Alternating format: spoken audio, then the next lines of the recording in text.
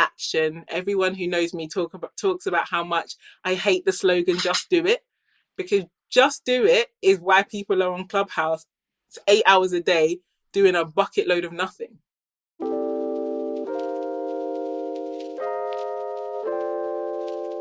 Welcome to Everyday Leadership, a podcast where I interview leaders not defined by position or title.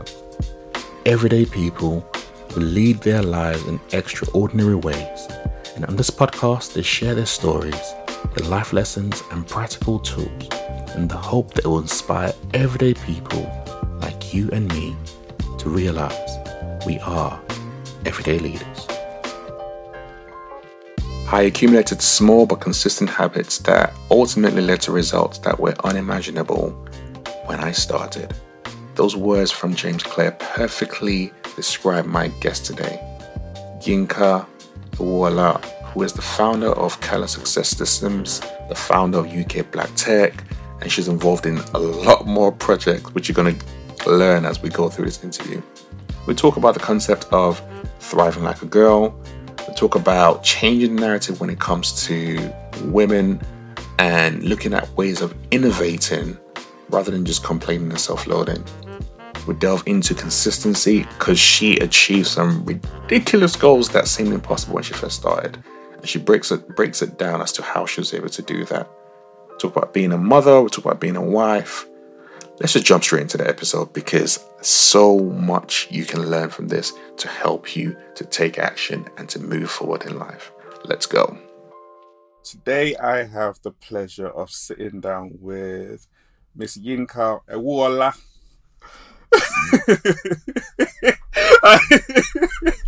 You're gonna stay on and say it right. You know how it is. It is so important to say my name. Yes. Yinka, how are you doing? I am so well, Sokra. Thank you so much for having me. How are you? I am good. It's an absolute pleasure. I mean, we were having a offline conversation last year, and I was like, you know what? Let's just do this. Let's just do this on the podcast. Let's have this conversation on the podcast.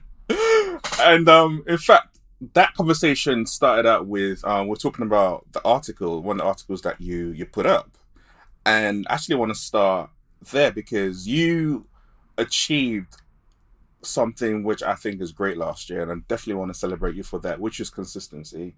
You produced an article every single week for the whole year. I mean that's not easy. That is not easy at all. So how did you find it? I mean, first of all, thank you so much for recognizing that. And what I will say is that consistency is one of those superpowers that is so underrated, but is actually it's totally game changing. And how I achieved it is the way that how anyone can achieve it, which is I decided. I set the intention. I said at the start of the year I wanted to build that side of my presence. I said I was going to do one a week, so under the hashtag Saturday Serving, even though some of them came out on a Sunday, but we won't talk about that. But yeah, it's your power of decision that totally changes the game, and that's ultimately I decided that was what I was going to do. I decided that it was going to be a non-negotiable. And I have, people have like to-do lists and stuff. I have what I call a must list, because anything on my must list gets done. And so I have a number of other streaks on my must list. So I support, for example, women in business with a daily email. It's, part motivation, part inspiration, marketing, sales, ops, money, mindset, anything, tips. And I've been doing that for 5.5 years now. And I have the streak of over 2,000 days, and I've not missed a day on that either. So it's not sexy, but it definitely works. And as I said, it's the power of decision and the power of your intention that achieves that and any other thing that you want to get done. So we're recording this right now in January, and we all know people tend to set their resolutions, set their goals. I mean, by now, today's the 15th when we're recording this, people have already broken their resolutions. So when you say it's a non-negotiable, what does that actually mean, and why is that so important? And what tools or what steps do you advise people to have non-negotiables so they can actually achieve their goals? Okay, so I'm a bit obsessed with goal achievement. I think it's really important that you run your own race, and you focus on being your best self. So in order to do that, I really looked at the science and art of goal achievement. I've done my research for years. I've applied it in so many different areas of my life. And you're absolutely right. Everybody is really interested and obsessed with goal setting. They did a study a few years back of 150 million people, and they found that only 8% of what they had intended or stated as resolutions actually got achieved. And even more hilariously, 25% of people had already ditched it in the after the first 7 days. So, the setting of the intention is one thing, but what I've done and what I did towards the end of last year, I created and thought about, okay, so it isn't about goal setting, because actually winners and losers set the same goals. You look at my example of this is you look at the 100-meter men's final back in London 2012 Olympics, and we all know who won the race, and he ran away with the fame and the glory. But there are names of the people on that, or who also lined up on that exact same stretch of track, and you don't know their names. You don't know their names. You don't know anything about them. You know a couple, but and therein lies the point. So it isn't the setting of the goal that makes a difference, because winners and losers set the same goals. Equally, we're absolutely right that once you set a goal, you need a plan to make that happen. Amazing. If you fail to plan, you plan to fail, and all of that stuff. But actually, they often set the same plans too. Those 8 or 9 guys, those 8 guys would have, they would have gone through the rounds, they would have eaten and trained and all of that. And so the plan to actually achieve also isn't necessarily what sets apart the winners from the losers. And what it is an understanding of the fact that everything we see in our lives right now is a result of the collection of our habits and our practices and our rituals. And so when I began to think about how am I going to, improve my life, make, the changes that I wanted to make, I realized that I had to get to grips with systems. I had to think about how am I going to create a system that ultimately results in the achievement of my goals. And so GPS, goals, plans and systems is the structure that I put together. It's one that I shared in a recent masterclass. But whenever I set a goal, for example, when I began to think about the article or the emails, what I then have is systems to make that happen. Because James Clear owes me money for the amount of times I quote Atomic Habits. But he says that you don't rise to the level of your goals, you fall to the level of your systems. And there are systems for different parts. So there are systems to get you started. There are systems to keep you focused on the right things. As you said, we're in January, and right now everyone is talking about Clubhouse. Half of the world is talking about Clubhouse. The other half is moaning. I'm an Androider, so I'm not in Clubhouse. And people... So you're moaning? No, not at all. On the contrary. Shall I tell you why I'm not moaning? Because Clubhouse, even if it is an incredible tool, is a tactic. It's going to be, if I'm going to use it, it's going to be a tactic to build my business. I am focused A, on principles, and B, on strategies. And so if and when they allow the crusty old Androiders to actually come into the Clubhouse, the only way I'm going to use it is strategically. If I'm not going to use it strategically, then I'm going to burn time. And quite frankly, the way we use our time is comical. We treat time as if we treat time like it's money. We treat money like it's time. So money is renewable. You can spend money. There's always more money. There's an abundance of money. Time is finite and linear. And as a result of that, should be treated as the most precious commodity we have. I ain't got time to be wasting on Clubhouse is not part of my strategy right now. And the fact is that in building my business, any business that you see as successful is in the habit of doing the things that makes a business successful. And any business that's failing is in the habit of doing things that make a business fail. And faffing around on social media is not one of those habits that is going to support business success. So when, if they finally let me out of the doghouse and let me into the clubhouse, if I'm going in, I'm using it strategically or not at all. But in thinking about, how, it can sound very complicated, but it's honestly very simple. And the fact is that I've seen it applied, and I've applied it myself. I applied it to, losing £100 after I had my last child. I say last child. I said last child. Listen, you've got a record. You said last. If next year something happens and there's I'm just saying.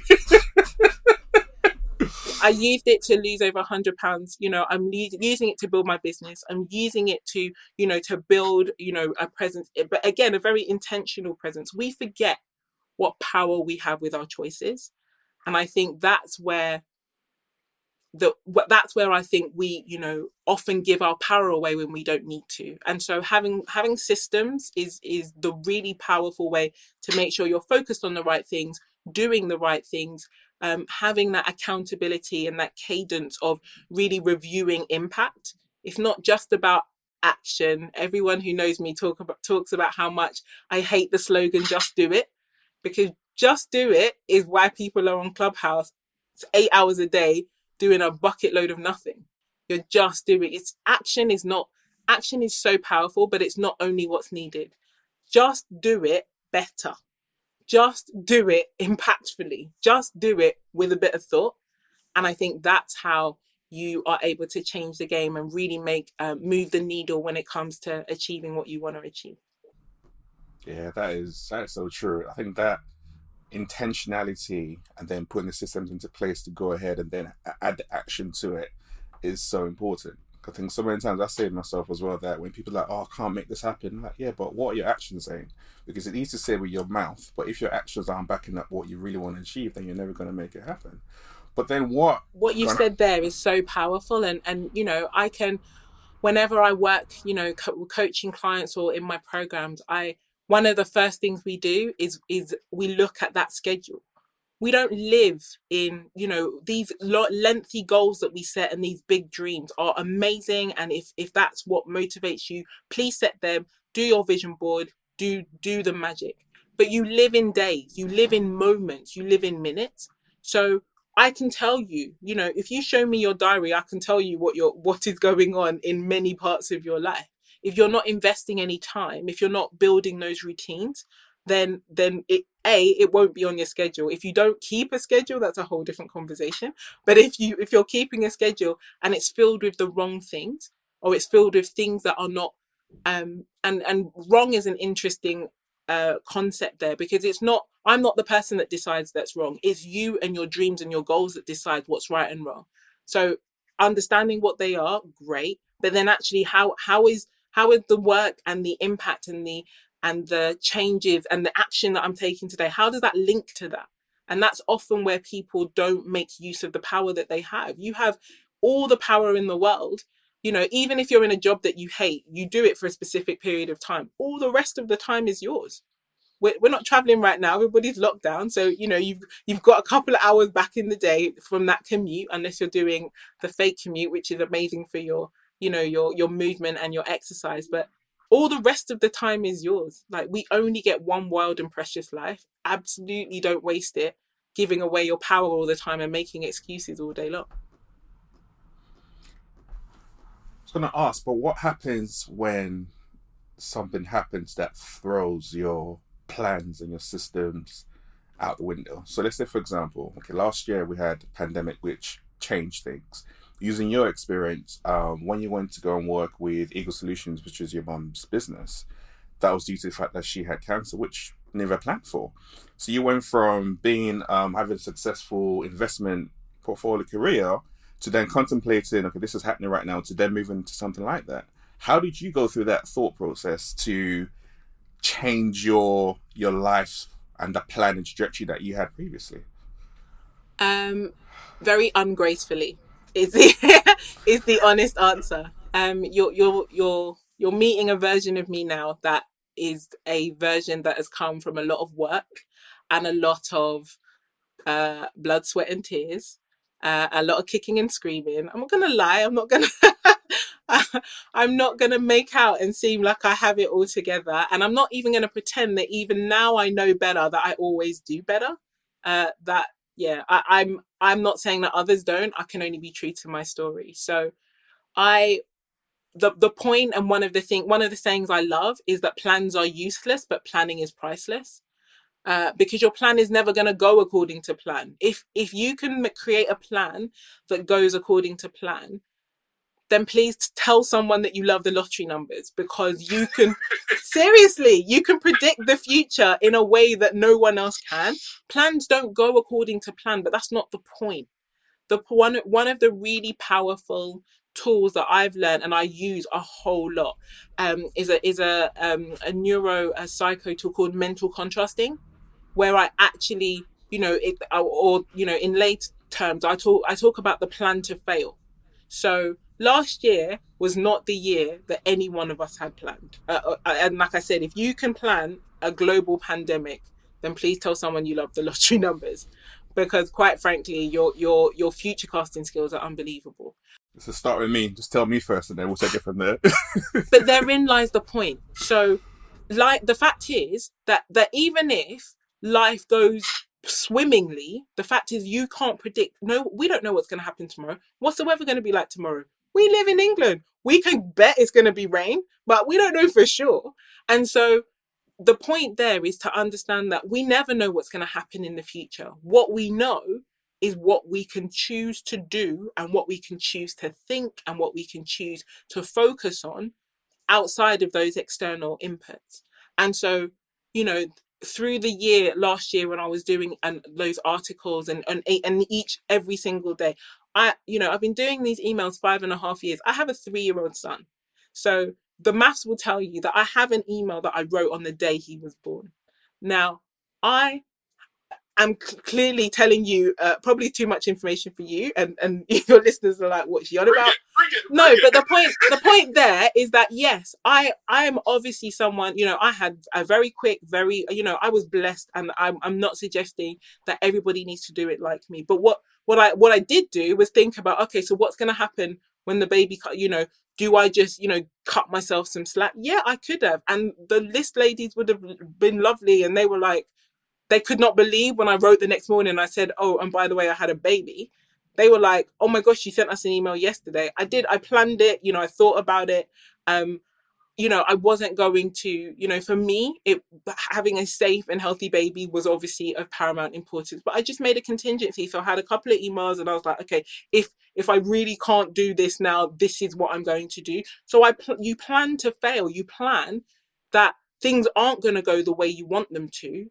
And then what are you going to do instead? And that mental contrasting where you're like, okay, I'm trying to, reduce my weight but it's my birthday. And so I'm going to want to eat all the things that I love and da-da-da. And so, okay, so what are you going to, I'm going to my favorite restaurant. So then you begin to ask yourself, okay, how do I keep focus on the goals that I have and still go out and enjoy myself? And there is completely a path in that. What tends to happen is we're like, oh, I don't want to think about it. I'm either going to be really good and not eat anything, or I'm going to be really bad and just throw everything out of the window. And then because I broke it that day, I'm going to break it the next day. And then, oh, the week is out. Oh, let's just take the whole of the month off. And before you know it, you're back to where you started. So planning to fail is one of those really powerful, again, and there's a system to kind of implement that, again, that I work with, the ladies that I work with. There's a really powerful way to actually give yourself a bit of grace and to say, the purpose of the plan wasn't to follow the plan. Just like the purpose of the goal isn't necessarily to hit the goal, but the person that you're becoming along the way, the beauty of the journey, the opportunity to savor every day and to see progress every day, the opportunity to think, I'm striving for excellence, not perfection. I'm seeing progress. These are the things that really make the difference and enable you to to have that resolve and resilience when, you know, things go left when they should have gone straight. Yeah, it's so powerful. So you've talked about your coach and the work that you do and the systems that you talked around. So let's go into Cala Success Systems. Like, what is Cala Success Systems? Well, Cala Success Systems is my business, and it is the vehicle that I'm using to fulfill my mission. And my mission is to support ambitious women to build thriving and profitable businesses while living full, fab, and nourishing lives. It is so close to my heart, and started as a result of a number of different kind of key points in my own journey. One of them was, you know, my mum being diagnosed with breast cancer. And just before I tell you any other part of the story, my mum now is absolutely fine. She's 10 years clear, 11, I think now, of cancer. And she actually climbed Mount Kilimanjaro to celebrate that milestone. So she is incredible. But I say that now because I often start the story and then and then people are like, oh my gosh, did her mum die? Did she not die? Like, what? So my mum is amazing. She's an incredible woman. I can't wait for you guys to meet her. But yeah, when my mom was going through treatment, I'd often see a point where she was having to leave treatment to go and service clients, to continue to work in the business. And life doesn't stop just because you're a woman and wants to run a business. As I'm speaking now, I can hear my little people. One of them is going to try and get in here. Life doesn't stop, you know, just because I'm a woman that wants to run a business. And so it occurred to me very quickly that often women hold this role of social glue. We often think about it in terms of being a mother or wife, but actually long before we ever have children or get married, you know, we're daughters, we're sisters, we're friends. And the way that that shows up in the world that we live in means that there are always many, many things on our plate. We are the ones, I laugh every time I say this, you know, when I'm doing public speaking, the women give this knowing laugh of we're the ones who remember the birthdays for the family. And they're like, yeah, that's so true. That's so true. Yeah, so we have this role of social glue, and it's a beautiful role and it's an important role, but it takes up mental space, it takes up mental runway. And so for me, I was seeing these women like create this incredible net of support around other women, around men, around children in their lives when things went bad or wrong or they needed help. And yet when it came time for them to run their own businesses or need to set that up, the support wasn't the same. It wasn't effective, and it was leaving them wanting. So, you know, we found that when I stepped in to support my mum in her business, I went and I spent so much money learning marketing, sales. I brought my investment banking experience about money, and you know, I really wanted to make sure that her business was, you know, doing great and thriving. A lot of the information out there, you know, principles are sound, but a lot of the information out there around building a business is built by men for men. And so it makes an assumption about the application that didn't fit well with our lives as women. You know, it assumes this mental runway and but I was like, I'm not the kind of person to see something or to see that something is a challenge and then say, oh well, it can't be done. No, it absolutely can be done, and it's just now a question of how to get it done.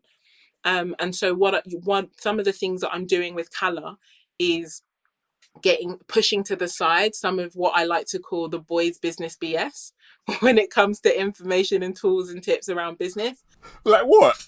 What do you mean, like what? There's so much. Like, take your pick. Like, you know, I was again speaking about bad advice when it comes to business, but you know, this idea, for example, of selling without selling, I hate that one.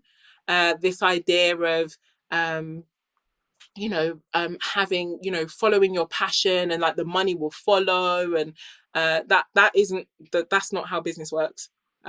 Business definitely does not work like that. You can be passionate and you can be amazing. You can even have a brilliant product and you can fail. You can be the only one. I'm very tall. I'm 6 foot tall. So in the UK, the number one place to get your tall clothes as a woman is pretty much the only shop in the industry, and over the summer it still failed. And so even in those there's so much out there that has an expectation of the way that time works for you, space works for you, that isn't true for women's lives. But therein lies the opportunity in being consistent, because little and often can get anything done. Absolutely anything. I talk about the drip effect, where you see like drips of water that have managed to kind of bore its way through like stone and rock. But that's the power of persistence. So like little and often, little and often. And so some of what I work with, and kind of the focus of Cala is looking at systems and leverage in order to for women who don't have, you know, inordinate amounts of time. I work with lots of moms. I work with lots of women who, you know, build or doing multiple things. It really enables them. You know, the power of leverage is putting the 80-20 rule into practice. So it's about finding those 20% tasks, those 20% actions that give you 80% of your results. That law is not a law that, you know, that I made up. It far precedes me. But again, it's the things that give you 80% of your results, those 20% things, they're often the unglamorous thing. They're often the unsexy thing. They're often the things that bring about discomfort. But ultimately, when you don't have, you know, lots of time to just spend, you know, faffing around on, you know, certain social media apps or what have you, when you need to be intentional, when you need to get results and get things done, then that's when you think about, okay, I need to make sure that I've got leverage. Any action that I'm going to take is going to give me the best impact bang for my buck, and then I've got a system that can carry that on and create this business that works for me, rather than just me always working and slaving for my business. Wow, that's powerful. What does Cala stand for something? It actually, Calla is Calla lilies are my favorite flowers. So I just named it after something that inspires me, and also, even though it's a lily, it's when you see its growth path, it's a really inspiring kind of story. They grow really tall and thin, they bloom and they are beautiful, and then they just disintegrate into like a pool of sludge. But the great thing, you know, a calla lily it's a very kind of 100% or none kind of bloom of flower. You know, it's incredibly beautiful, but you know that they're toxic. Like they're not one of the plants that can be eaten. You know, that's not their purpose. So yeah, calla lilies are my favorite flower, and there are a couple of ways that I'm putting it into acronyms and systems into parts of the business. So watch your space, and I'll tell you all about it later. Look forward to hearing more about that. I've heard you talk around the concept of thriving like a girl. Yes. And I would love you to just kind of explain what that is for those who don't know, and then share your journey around that, because you talked about how you felt like that was when you were a girl, the periods of your life where you didn't feel like that at all, and then now you're back into that again. I think it was very important just to talk about the lows and the highs, so people can understand where they are on that journey as well. Yes. So thrive like a girl is something that I while I don't necessarily mean to polarize, I'm always, whenever things trigger people, it always kind of sends kind of an alarm in my mind, like, why is that? And the idea of doing something like a girl, growing up in this patriarchal structure, has always been an insult. Always. Oh, you throw like a girl. Oh, you fight like a girl. At no point is that ever a positive thing, even when it's said to a female person, which kind of blows my mind. And when actually there isn't an adult woman who isn't, you know, who wasn't a girl, obviously putting aside, you know, transgender issues for now, but, you know, there isn't a biological woman who has grown up who wasn't a girl in the past. So how can that period of your life be considered an insult? And so what I then began to think about was, okay, we want, you know, we're all very clear about the need to win as women, and to imbibe your strength and focus on, instead of adapting and changing and kind of going into that masculine energy to do what we do and do it well. We all agree on that. But actually, there is a real power um, of that kind of time of girlhood that is being lost. And I was saying that there was a time before, as women, before we were wondering whether our bum looked big in this. And, I've said it before that as a Black woman, that has never been a question of mine. My bum does look big in this, and it is supposed to, as far as I think so. So whatever.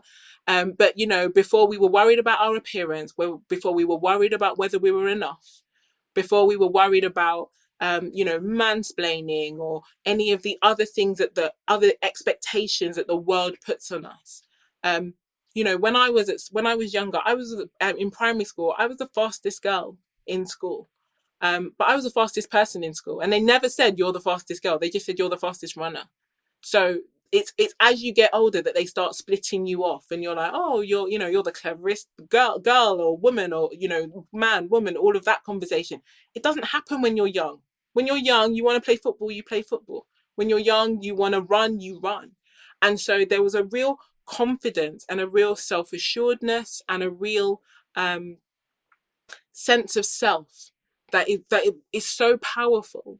And I fully respect and understand that may not be the case for every girl. Everybody's journey is different.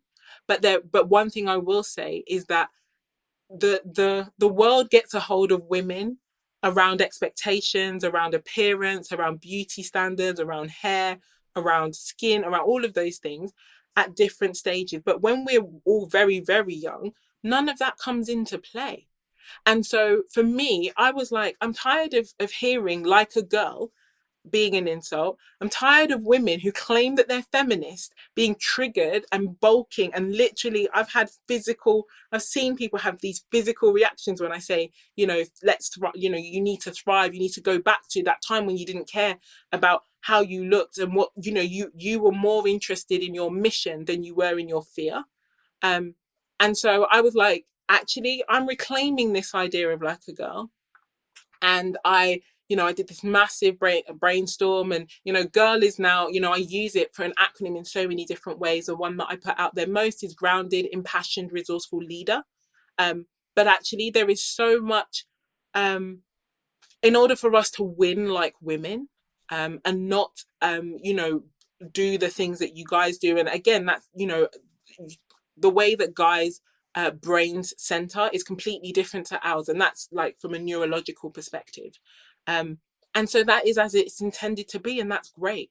But we are not you and you are not us, and so it's really important that while we are different, we are respected and we are lauded equally.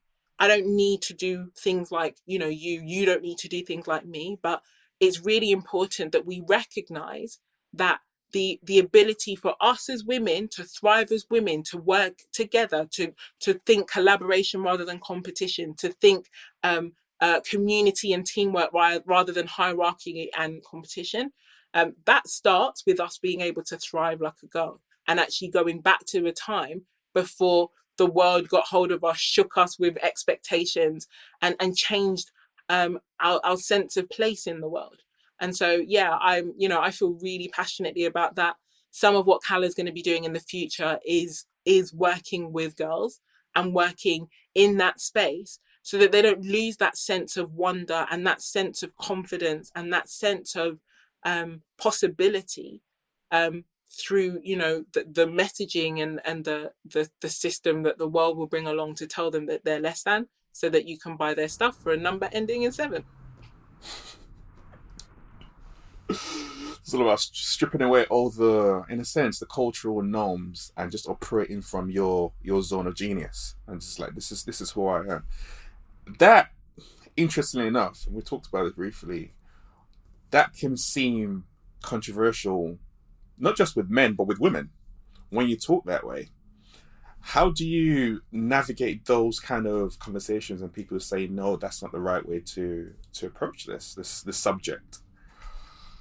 I mean, as I said, I've never been I was never a child. If my parents ever see this, I'll laugh at this point.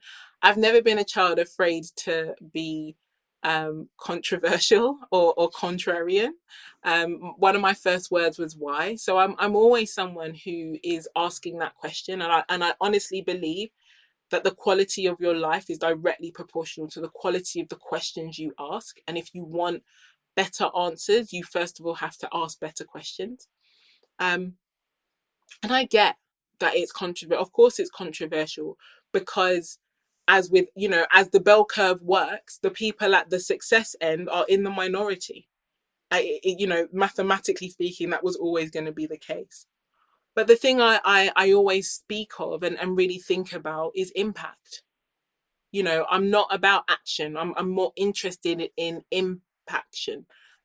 That's such a silly word, but it's the only way to describe it. The impact that comes from action. And whenever, so for example, in speaking to, and when I'm speaking to women or when I'm working with them, I remind them that to have anything you want in this world, you only ever need two things. You need resources or resourcefulness. And your resources, your time, your money, your networks, whatever they are, in your hand in those moments may well be finite, but your resourcefulness is always infinite. And the application of your resource is the bridge that you need between where your resources end and where you want to be. And so I am on my own journey. I'm not the kind of person, and it's ironic because I come from a very strong Christian background. I am a Christian myself, but I'm not here to judge anybody, and I'm also not here to dictate to you, because I'm not going to live the consequences of the decisions that you make. And so all I can do is live my life according to what I believe my purpose and my mission is, and let my results do the talking. It's rare for me, for all of my chatter here. It's rare for me. I do not approach people with talk. What tends to happen is people will ask me, "Oh, how did you do that thing?" And then I'll explain. And then they'll give me one of two looks. Okay, cool. That makes sense. I might go try that. Or often it will be like, "You're crazy, I'm not doing that." And I'm like, I respect that. As I said earlier, we get one wild and precious life. One. Just one. What are you gonna do with that? I'm my mission is here, and I'm really focused on women in business. I have, my children are male, so I'm really passionate about that space and debate, and ensuring that I equip them, but I'm building legacy. I'm not gonna be here forever, but I can, my impact can be here forever. My descendants can be glad that I was a good ancestor. And so that's what I'm about. And ultimately, like I said, I heard a quote recently which I love and so speaks to the kind of person I am. But it was something to the effect of learn from your baby. Obviously directed at women. Learn from your baby. Your baby doesn't cry until it's born. And so quit shouting at every single stage, "Oh, I'm doing this, or I'm doing that." Let it be done. Let things be born, and then shout about it. And even then, for me, I may well not shout about it unless it's helpful to other people. I'm about helping. I'm less about kind of, "Oh, look at me, this is what I've done." It's only relevant to me because we're not in a race. You can't have a race when it comes to life, because that would imply the same start point, the same end point, and the same path. That's not how it works. The only person that I can really be in kind of competition with, if that was even going to be the case, would be my former self. But more importantly, it's life isn't linear. I'm not rushing to a point over there. What I'm going to try and do each day is live like carpe the diem, but by seizing the day. There's no point seizing the day and go like, "Oh, this is amazing for the future. It was an awful day today." No, I'm really passionate about living each day with intention, but also with fullness. I go to bed, I wake up with gratitude. I go to bed with fulfillment. And again, that's one of the systems that I've had to put in to review my days, to think about, to focus on gratitude, to not let cultural, religious, zeitgeist behavior to infiltrate my mental space. So I don't, you're rare. It's rare that you're going to find me arguing with you to make your life better. It's just not going to happen. Equally, it's rare that I'll argue with you at all about making my life better. I don't need anyone's permission to do that, so I don't ask for it. That's so powerful. I think as you were talking, I'm sure you remember Kevin Hart's comedy when he's like, "Do you, boo boo?" That's literally what came to my head as you were just talking. And that's the thing. I mean, obviously last year I committed to doing those articles because I am not social media savvy ever. Like I'm introverted. I used to be so shy that I couldn't answer the house phone when I was a teenager. Like I've come on a really long journey. But what I will say is that I had to think about the size of my mission. I had to think about what I wanted to achieve. I'm a mum. I'm a wife. I take those honors incredibly seriously. That it is an honor to have my children. It's an honor to be married to my ever so secretive, I will never say your name, I will never talk about you, husband. But yeah, I want to do those things well. And that in and of itself means that needs investment, that needs time. It's you that shapes your life. I just don't. Not only do you need to do you, but you need to give yourself time to change, to learn more about yourself, and these are all journeys. So it is about doing the best you can with what you have, and when you know better, you do better. But like I said, it's not for anyone else to prescribe that for you. And actually, that's one of the things I would say is probably quite different to me than and potentially, in the industry that I'm in. Everyone wants to set themselves up as a guru with the answers to your life. I'm not that chick. I don't have answers to your life. Hell, I'm still looking to answers for my own life.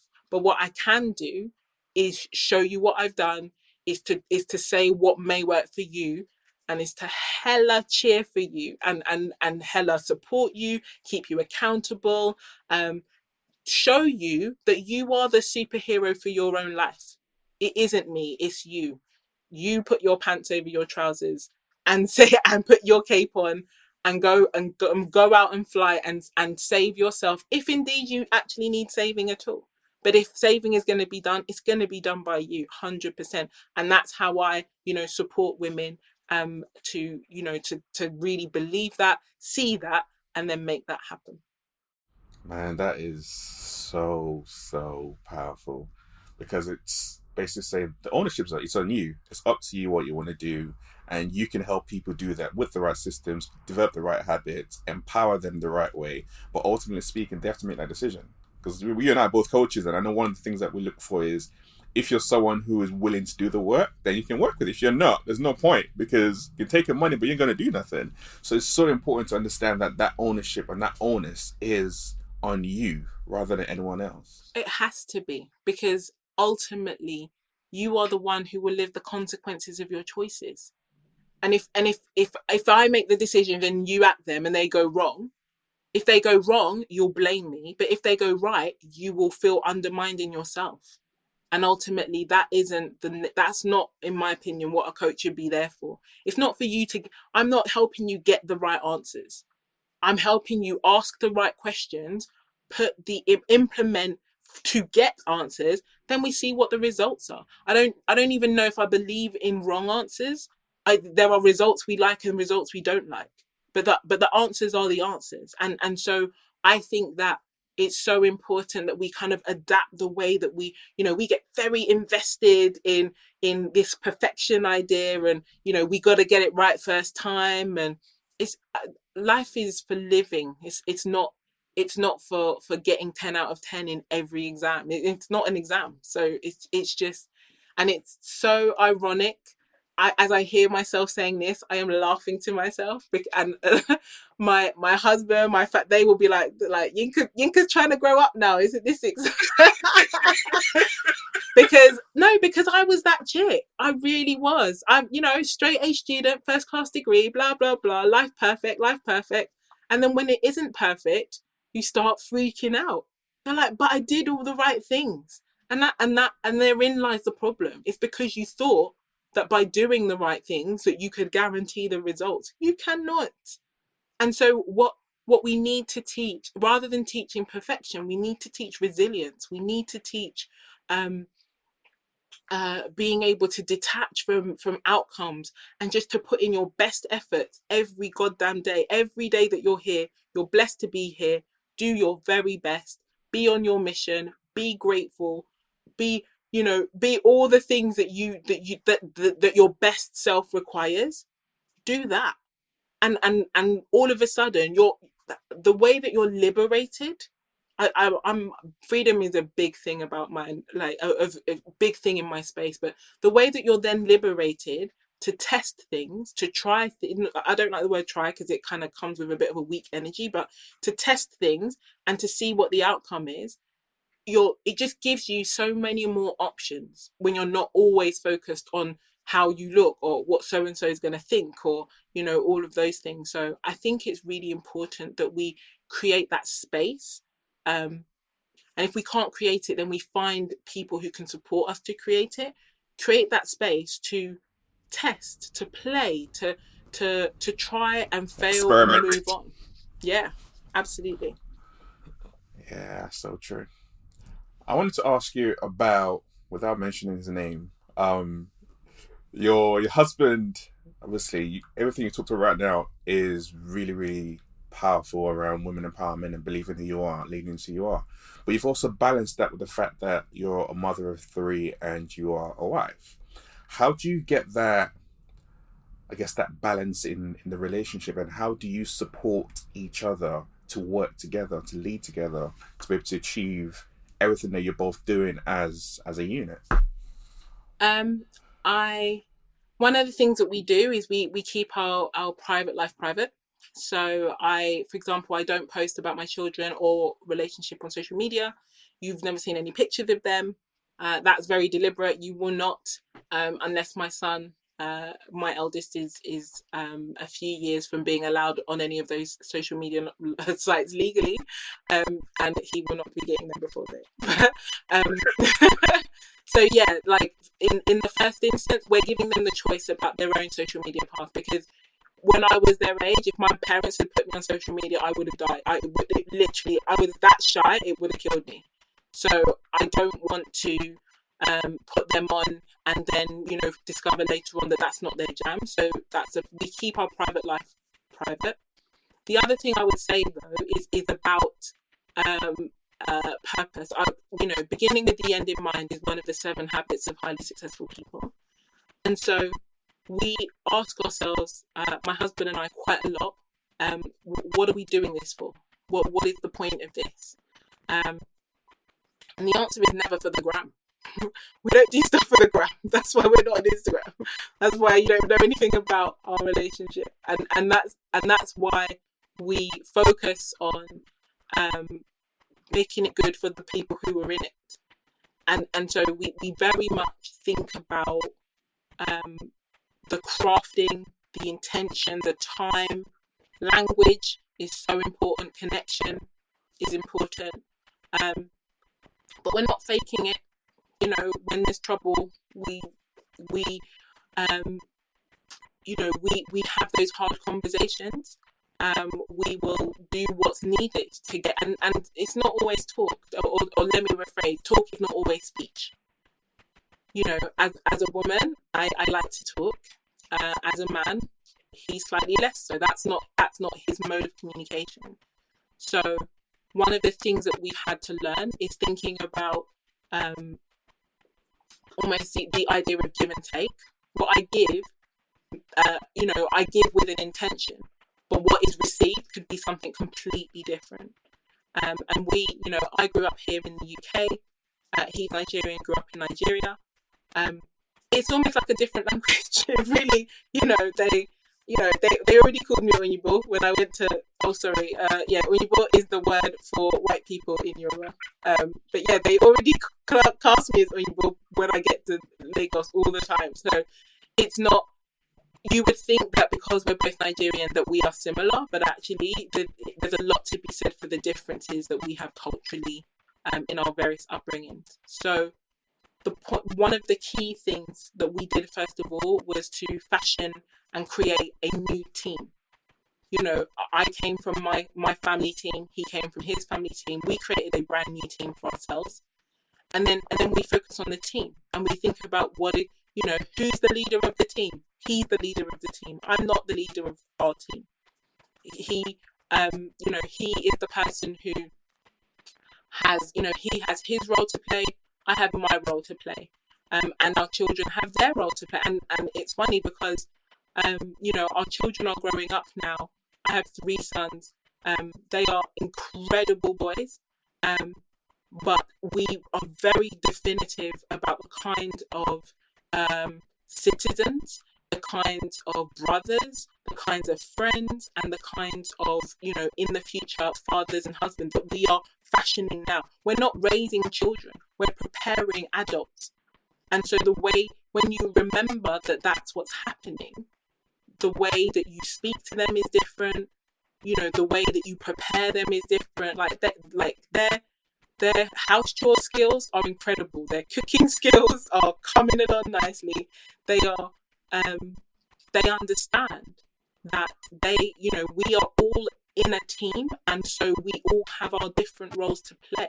Their father and I, we go out, we make money, we do this, we do, their role in the team right now is doing the washing up, doing the laundry, helping each other out, and those kinds of things. So it's about asking. We've asked ourselves, and we continue to ask ourselves, and there's a system in place for that too. We review what we're doing. We act as though our marriage is like its own personality, child, persona. So we think about what does it need. What does our relationship need as opposed to, our family or our other children. But again, it sounds boring, but it's also the truth. So I can only tell you the truth. It's about applying the same sorts of principles of intentionality. These things are not going to happen by accident. If you see, a happy marriage isn't what you think it is. It's not made of what you think it is. And also a happy marriage isn't made, again, it's not made of years. It's made of millions of moments and millions of choices and millions of decisions to shut up when you could have clapped back, and millions of decisions to speak up when you could have just let it slide. But you know that speaking up is better for what you want in the future. So again, I am no marriage expert. There are people who are doing it better, doing it happier, more adjusted children, but I'll read anything. I will learn from anyone. And I just, I'm grateful every day. He chose me and I chose him. And I have to, we wake up every morning and choose each other again. We chose each other. It's not every day we choose each other. I'm not going to lie to you. Some days I'm like, seriously? And some days he's like, oh, Yinka. But actually, it's really important that we remember that no one forced us to be here. No one can force us to stay here. So if we're here today, it's because we want to be. And so, I honour his choice. He honours mine. And we try and work together in order to make it a choice that, we love and stick to. Jeez!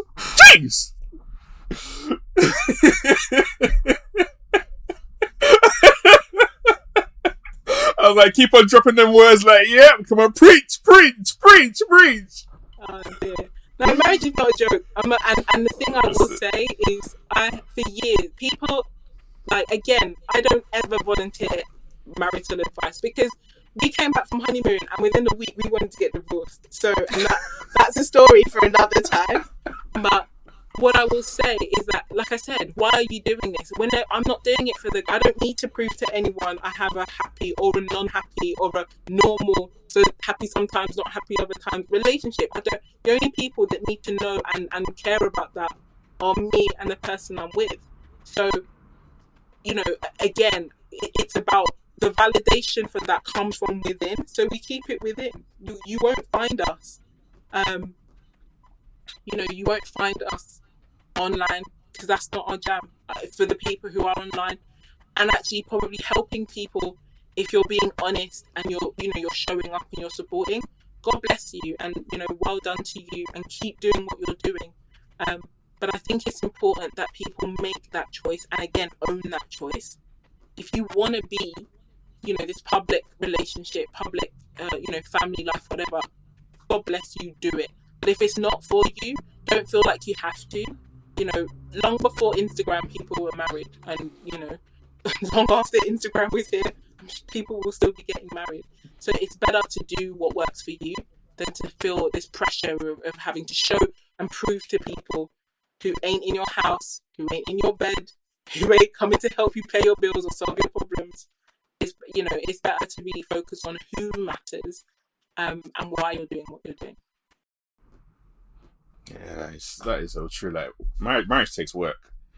It's a lot. There's a lot of work. It's definitely rewarding, and just like you just talked about, so grateful every day that I married to my wife. But it's just emphasizing that fact that it's not easy. Like anything in life, to be fair, though, anything that's really, really worth it in life always takes work, and it's showing up every single day to make that decision and that choice to choose each other. And I guess there are two more questions I want to ask you. One, in fact, three. Where can people find you? Let me ask you that first. Best place to find me right now is LinkedIn. I post daily, and I'm me, so I don't have like a VA or anything pretending to or like comment or anything. So LinkedIn is where you can find me. If women want to join my list, you can email me. I'll give you the links and stuff. If you want me to say the email address, they can just drop me an email at hello@colorsuccess.com, and I'll add you to the list. They also come daily, different content as well. But yeah, I'm around doing what I do, different to most people tends to be. But yeah, LinkedIn, emails. I'm building my list. The list is the asset for my business, and even if I meet you on LinkedIn, I'm still going to try and get you on my list if you're a woman, because ultimately, when LinkedIn changes their algorithm, changes the rules or shuts the doors, then that list is my asset. And I say this all the time. People often disagree with me, and I'm like, fair play. But yeah, the list is where it's at. Unfortunately, it's just ladies. So the guys who are looking to find me, yeah. you have to tap into it on a podcast like this. That's the only accent you're gonna get. That's the only exposure we're gonna get. But... Exactly. No, yeah. LinkedIn and obviously this incredible podcast is where you can find me best. So. How would you define what leadership is to you? I think leadership is a state of mind, and a state of heart. I think more importantly, I don't think it's a title. It always starts with self. There's never been a good leader of people or resources or money or anything who wasn't first someone who practiced and attained a level of self-mastery. But I think that leadership is the most magical piece of alchemy that it totally changes the game when done effectively.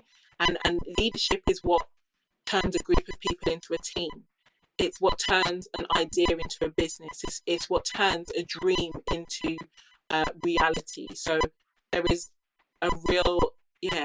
there's real alchemy in good leadership, and it's something, again, I'm really passionate about leadership, so that's how I would define it.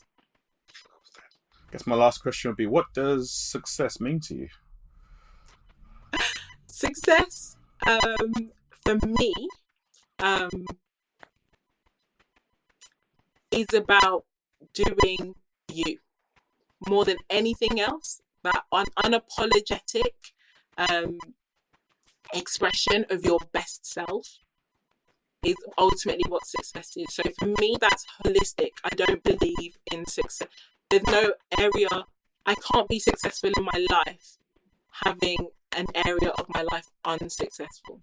So I can't, that's my health, that's my mental and physical health, that's jobs, that's fun, that's friends, that's family, you know, and I think that, you know, rather than trying to work out how to balance them all, I really love the idea of my life being a symphony, with lots of different instruments for the different parts of my life and different volumes and different lines. And, you know, I'm someone, I'm a musician. I'm trained in flute and voice. And so I love the idea of you being the conductor and you commanding all of these different instruments to play, you know, the music that you want. And so, the great thing about success and the most important thing about success for me is that it has to be defined by each individual person for themselves. And that's why the unapologetic nature of being yourself, for me, is at the heart of what success means. I can't define success for you. I can help you define it for yourself. I can give you words and expressions, and I can support you in, you know, business or life to get to it. But ultimately, there is a dream, and a goal, and a picture of the world that lies in your imagination that only you can see. And there is something really magical and important. But your role and your job before you exit stage left of the planet is to bring that to life.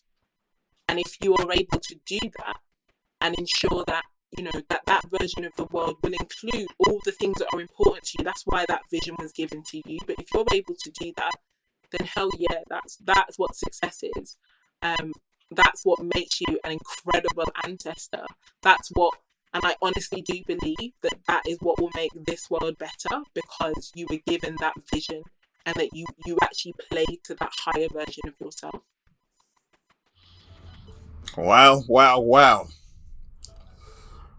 Yinka came with the fire today, and like I said, if you haven't checked out her writing, please do. Like, it's consistent, it's a completely different perspective, it's based on science, it's based on fact, and it gets you thinking and moving and taking action in your life in a whole completely different way.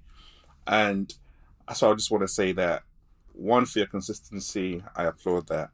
But two, for sharing your perspective in a completely different way, I really, really wanted to say thank you for putting that out there, because it's so easy to see the fluff, as I call it, that's out there sometimes, and it's not real, it's not applicable. Sometimes you're like, yeah, that's all right, but you don't really, really feel it. But you actually get in there and you put your insecurities, your vulnerabilities out there as well, and you share that with the world, which makes people want to connect with you even more. So, ladies, you are lucky. You can tap into Yinka whenever you want. Hit her up in her socials. Everything will be on the show notes in the podcast. Fellas, all you got is LinkedIn. I'm sorry. It is what it is. There are things coming for the fellas, I promise. I don't want to, like I said, I'm not going to speak on it till it's ready. But yeah, I've had too many DMs of guys going, what's up with Justice Women? What's that about? So yeah, there are a few things in the works. That will be for everybody. But yeah, the masterclasses are for everybody. But again, we can pick up on that in the show notes. So. Cool. Yinka, thank you very much. This is Everyday Leadership.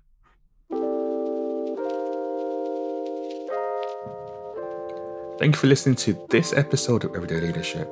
You can check out the show notes on www.mindsetshift.co.uk/podcast, where you can find out more about my guests and how you can contact them.